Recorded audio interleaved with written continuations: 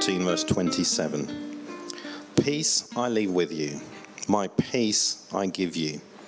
I do not give to you as the world gives. Do not let your hearts be troubled, and do not be afraid. Dan. Thanks. Thank you, Alex. Good morning, everyone. Good to see you. So, this morning we continue our Changed Thinking series where we look at various topics and we try and work out how God sees them and whether we need to change our thinking in line with God's. I've got a little clicker thing here. And it works. Brilliant. Right, this series is founded upon, if you like, Romans 12:2, where Paul writes, "Do not conform to the pattern of this world, but be transformed by the renewing of your mind." I just want to say two very, very quick things about Romans 12:2. Number one, it is possible to renew your mind. Otherwise, God would not ask you to do it. Number two, and this is really important, Paul uses the present tense in the Greek. So the word for the renewing is a continual process. So the Christian life, you do not have a light bulb moment where you have then got everything sorted. So if you're here feeling like a failure in your thoughts, please don't think that, because renewing your mind is continual. So those are the basic foundations. For this series, we asked the church family to vote on topics, to vote for what you wanted us to talk about. And today's topic is mental health. And this was the most popular vote. Isn't that interesting? But it's not surprising, sadly. Our children are suffering. The battle over our kids' minds is fierce. The world is a much, much more confusing place than when I was young. When I was young, I was up trees, in rivers. These days, kids are like in front of screens, endlessly distracted, bombarded with nonsense. Influencers telling them they're not good enough, they're not good looking enough, they shouldn't be content, they're not fit enough. Our students, these days, last year alone, more students have mental health struggles than don't. 57% of students are suffering. Adults are suffering. There's something of an unseen crisis among adults in this country alone. Here's some statistics. 11 plus million UK adults report experiencing symptoms of mental health problems in any given week. 74% of UK adults have felt so stressed at some point over the last year, they felt overwhelmed and unable to cope with life. 1 in 5 people in the UK had suicidal thoughts last year. 4 million adults in the UK self-harmed last year. Isn't that heartbreaking? So this is a big topic, but we have a bigger God. We have a God of hope, a God with healing in his wings, a God of freedom, a God who promises to be with us in our struggles and to use us to help other people. And when I was preparing this big topic, I was getting so lost in like psychological models of understanding human behavior. And I felt God say to me, keep it simple. So this morning, I'm just going to focus on 3 things. Number 1, it's okay to not feel okay. Number 2, we are to move towards those who struggle, not away from them. And number 3, we need God's word. We need Jesus. We need Jesus. So, number 1, it's okay to not feel okay. And I am going to unashamedly use some Charlie Mackesy drawings in this talk. You know that I love them. And there's a few. So, let's talk about the miracle of the church car park. I heard about this phenomena during a mental health conference I went to a few weeks ago, and it's profound. The miracle of the church car park. It's Sunday morning, you're trying to motivate to get to church, the house is a bomb site, but you haven't got time to tidy it up, On the way out, you notice the cat has brought something in that's decapitated on the floor. You stand in the cat dish. You notice you've got odd socks. You haven't got time to change them.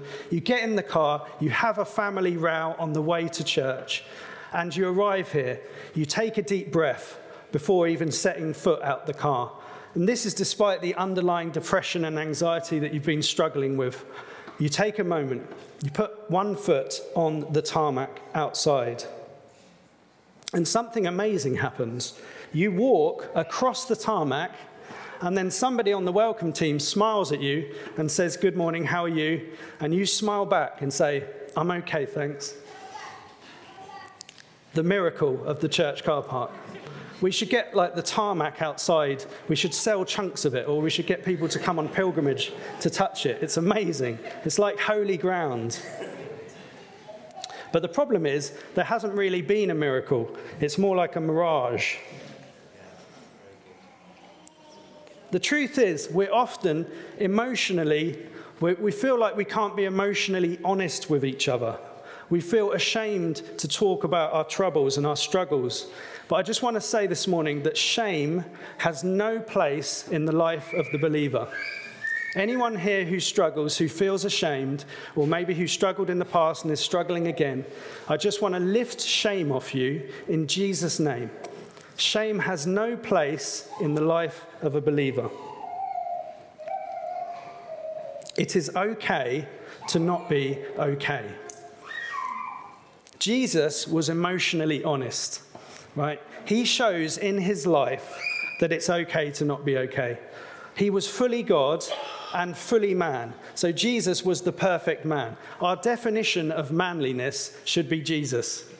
If you have an image in your mind of what manliness is, we need to sort of, however the world has sculpted that, we need to melt it down and recast it in the mold of Jesus. Jesus was unafraid to be emotionally honest, to be vulnerable, to show weakness. He had all of the strength in the universe, but was unafraid to show weakness. "When have you been at your strongest?" asked the boy. "When I have dared to show my weakness," said the horse. In Luke 19, Jesus rides into Jerusalem, what they call the triumphal entry, and he rides as the Prince of Peace on a donkey. And as he comes down from the heights, he sees Jerusalem in front of him, and he sees the sin, the rejection, and the brokenness of the city, and it breaks his heart. And it says he weeps as he rides. He laments. I think we've kind of lost lament. A few days later in the Garden of Gethsemane, Gethsemane is a place where they would press olives until oil dripped from them. And in that garden, Jesus has the weight of the world on his shoulders because he knows what's coming and what he needs to go through for us. And he still did it. He did it for all of us. And in Matthew 26, it says that Jesus takes some disciples with him and he says to them, "My soul is overwhelmed with sorrow to the point of death." He literally says, "I feel so terrible I could die." And then he says to them, "Please stay awake. I need to know that you're with me." As humans, we feel like intensity of emotion because we are made in God's image. We feel because God feels. Our emotions are analogous of the God who created us. Can you imagine the depth of emotion that God is capable of feeling, a God who is love? So in Gethsemane, the emotional strain on Jesus is so great that he sweats blood, of a real phenomena, hematohydrosis, that is only caused under the most extreme emotional pressure. So Jesus' life and death is a testament to the fact that it is okay to not be okay. And we have to be okay with not being okay. We need to look to Jesus, the one who created us, and we need to forget the miracle of the church car park. When we understand that it's okay to not be okay, it frees us, it enables us to talk, to get prayer, to get help.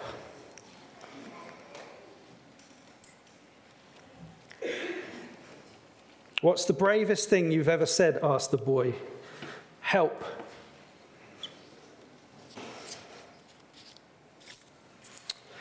Oh.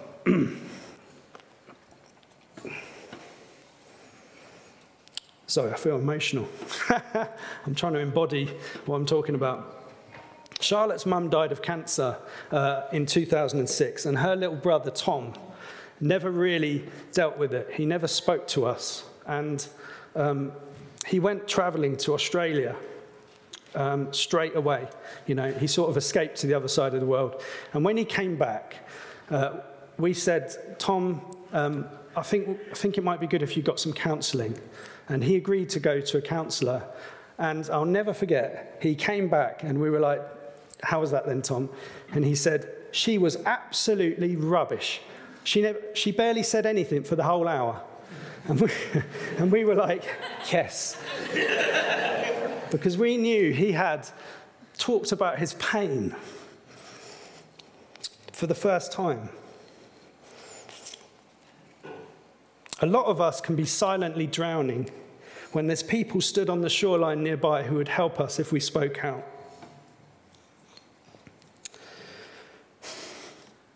As we prepared for this talk, we have huddles, holy little huddles. And I chose for my one the Harlem Globetrotters of mental health, Dr. Nick Green, Dr. Jess Douglas. And they blessed me massively in my huddle. And I think I was rambling away saying what I might talk about, and then I was saying how some people will struggle and crawl their whole life, and we have to be prepared to crawl with them. And then Jess Douglas got very passionate and animated. And a passionate and animated Jess Douglas is a force to be reckoned with, in a good way. But she got so passionate because she is a mental health professional, a trained psychologist, and she has seen how treatment and counselling and psychological techniques like CBT and even medication can help people. And she said, like, people crawl their whole life who, if they went and got help, would be able to walk with their heads held high. A lot of people crawl through life who could walk. I looked it up. 61% of people in the UK with serious mental health problems don't access treatment that would help them. Sometimes God heals us instantly, profoundly, and he can heal us from any physical or mental health condition. But sometimes, in the words of Nick Green, it's a marinade, not a microwave. It's a process. I thought, I'm nicking that, Nick. It's okay to ask for help, and that includes professionals. It's okay to not be okay. So part 2, we are to move towards those who struggle, not away from them. I want to tell a quick story from my life.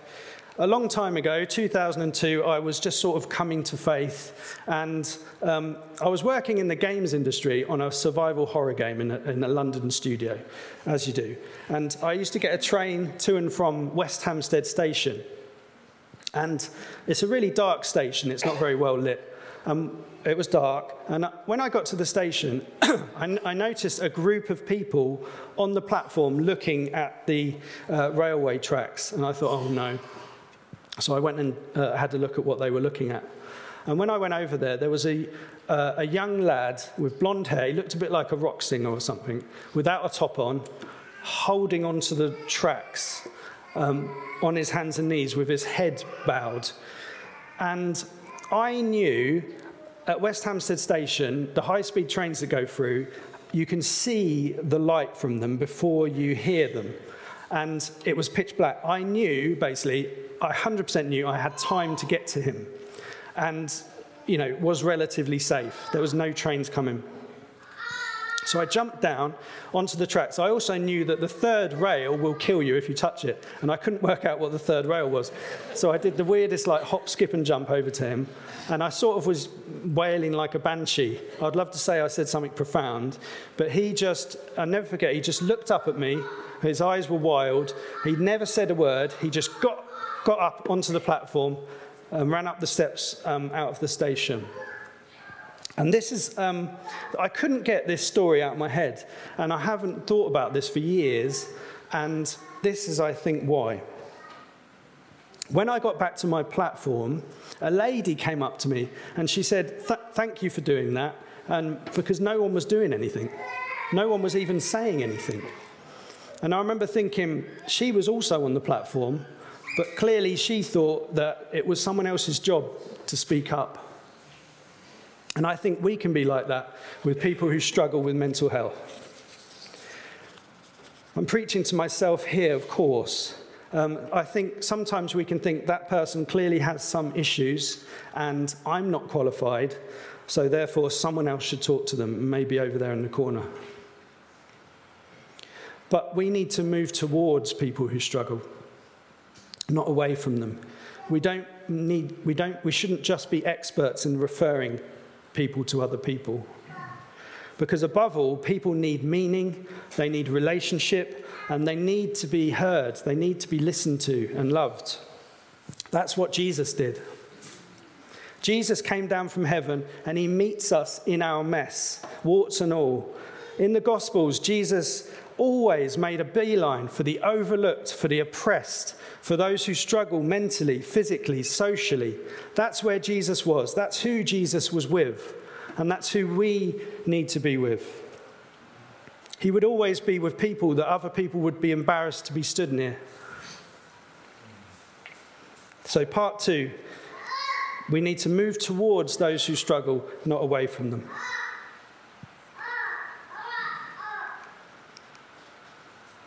Part 3, we need God's word. We need Jesus. We need Jesus. Another quick story. So Charlotte and I started going out in 2005, and a few weeks after we started going out, I went to Africa to do work with the Mercy ships in Liberia. And that country had been under the grip of evil for 14 years. Horrific things had happened. And I saw terrible things there, and I experienced terrible things there. Dead children, I found bodies. Someone came at us with a machete, witch doctors cursing me. My best friend went into a coma, had to have a lumbar puncture in the middle of nowhere.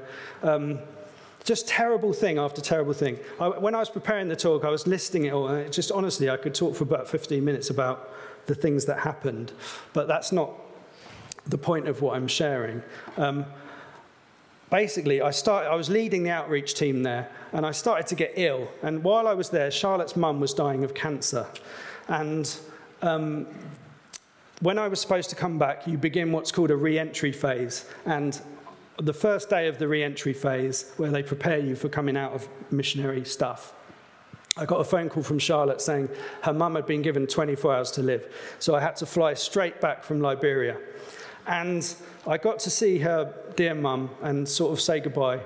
And she was really poorly. And then I got really poorly. So much for helping Charlotte. And the following day, was admitted to hospital. I'd gone from 14 stone to under 10. And I was really ill. I got a rare disease, and they put me in the top floor of Addenbrooke's, where I was fed through the wall with rubber gloves and that, for 9 days. The day after I came out, Charlotte's mum died. And it was a terrible, difficult time for all of us. And I started to suffer from anxiety. And I'm not just talking about normal anxiety.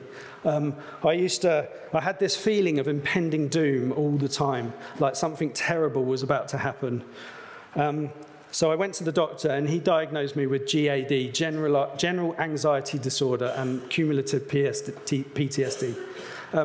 I went on medication, which helped a lot, and after a few months was able to come off medication.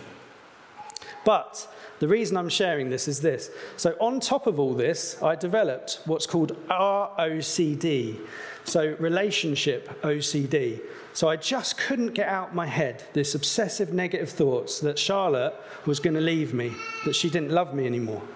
And I was trying to support her in her grief, and all the time I'm having these thoughts and really struggling to even act normal. So I bought a book on CBT, and among various techniques, it said one thing you can do, if you're struggling with irrational negative thoughts patterns, then one thing you can do is write down the rational truth. Okay, so you sort of fight it with truth.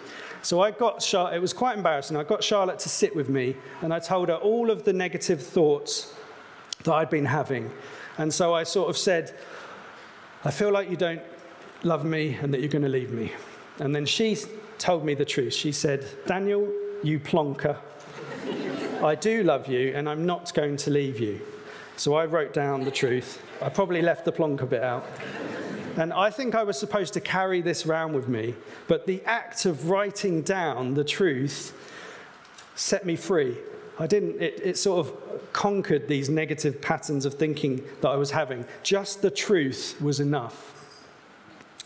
And I think often when we struggle with mental health, we can believe lies. Lies about ourselves, about the world around us. I'm not good enough. People hate me. I'm worthless. No one loves me. I'm ugly. I'm a burden.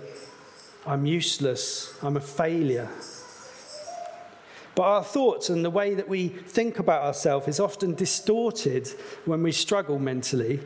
It's a bit like we're in, those dark hall of funny mirrors that you get. And we need God's light to lead us out. We need his word. We need to get in his word and see what he says about us, see his ultimate truth. And God's truth is able to gently lead us out of the hall of funny mirrors. Right, I'm just going to rip a page out of my Bible. Ezekiel chapter 3.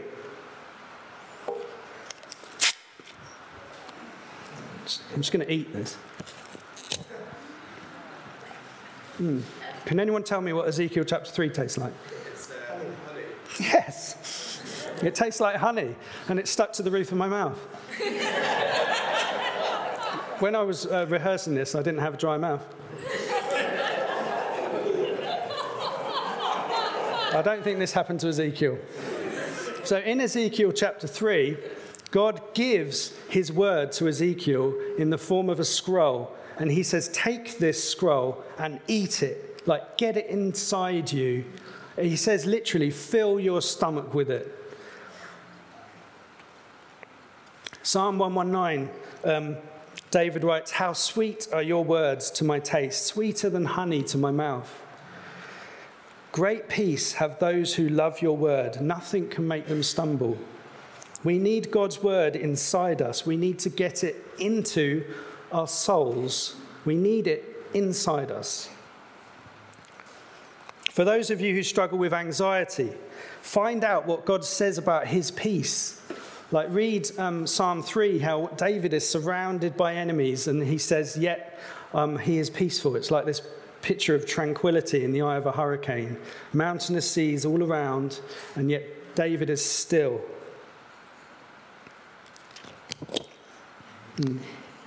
For those of you who struggle with OCD, read about the freedom that we have in Jesus. Where the Spirit of God is, there is freedom. It is for freedom that Christ has set us free. Stand firm then, and do not let yourself be burdened again by a yoke of slavery. For those struggling with depression and that sort of sense of hopelessness hanging over you, internalize the word of God, the hope that we have in Christ. Try and get it inside you. Treasure it in your heart. Psalm 131, wait with hope. Hope now, hope always. Weeping may endure for a night, but joy will return in the morning. For those who struggle with thoughts of suicide, you need to know how precious you are to God, how precious your life is to him. Psalm 17, you are the apple of God's eye. It says you can hide under the shadow of his wing.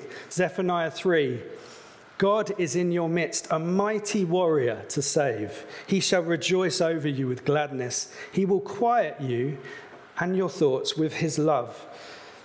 He will rejoice over you with singing. I need a drink. It's stuck to my lip. It's funny because when I was thinking about this the other day, I was thinking about this part of this talk, and I looked out the window at my house and I saw a pigeon choking on a crab apple. I thought God often talks through nature, doesn't he? And it wasn't actually choking. Oh yes, brilliant, thank you. I might dissolve it and then drink it. Cheers, Richard.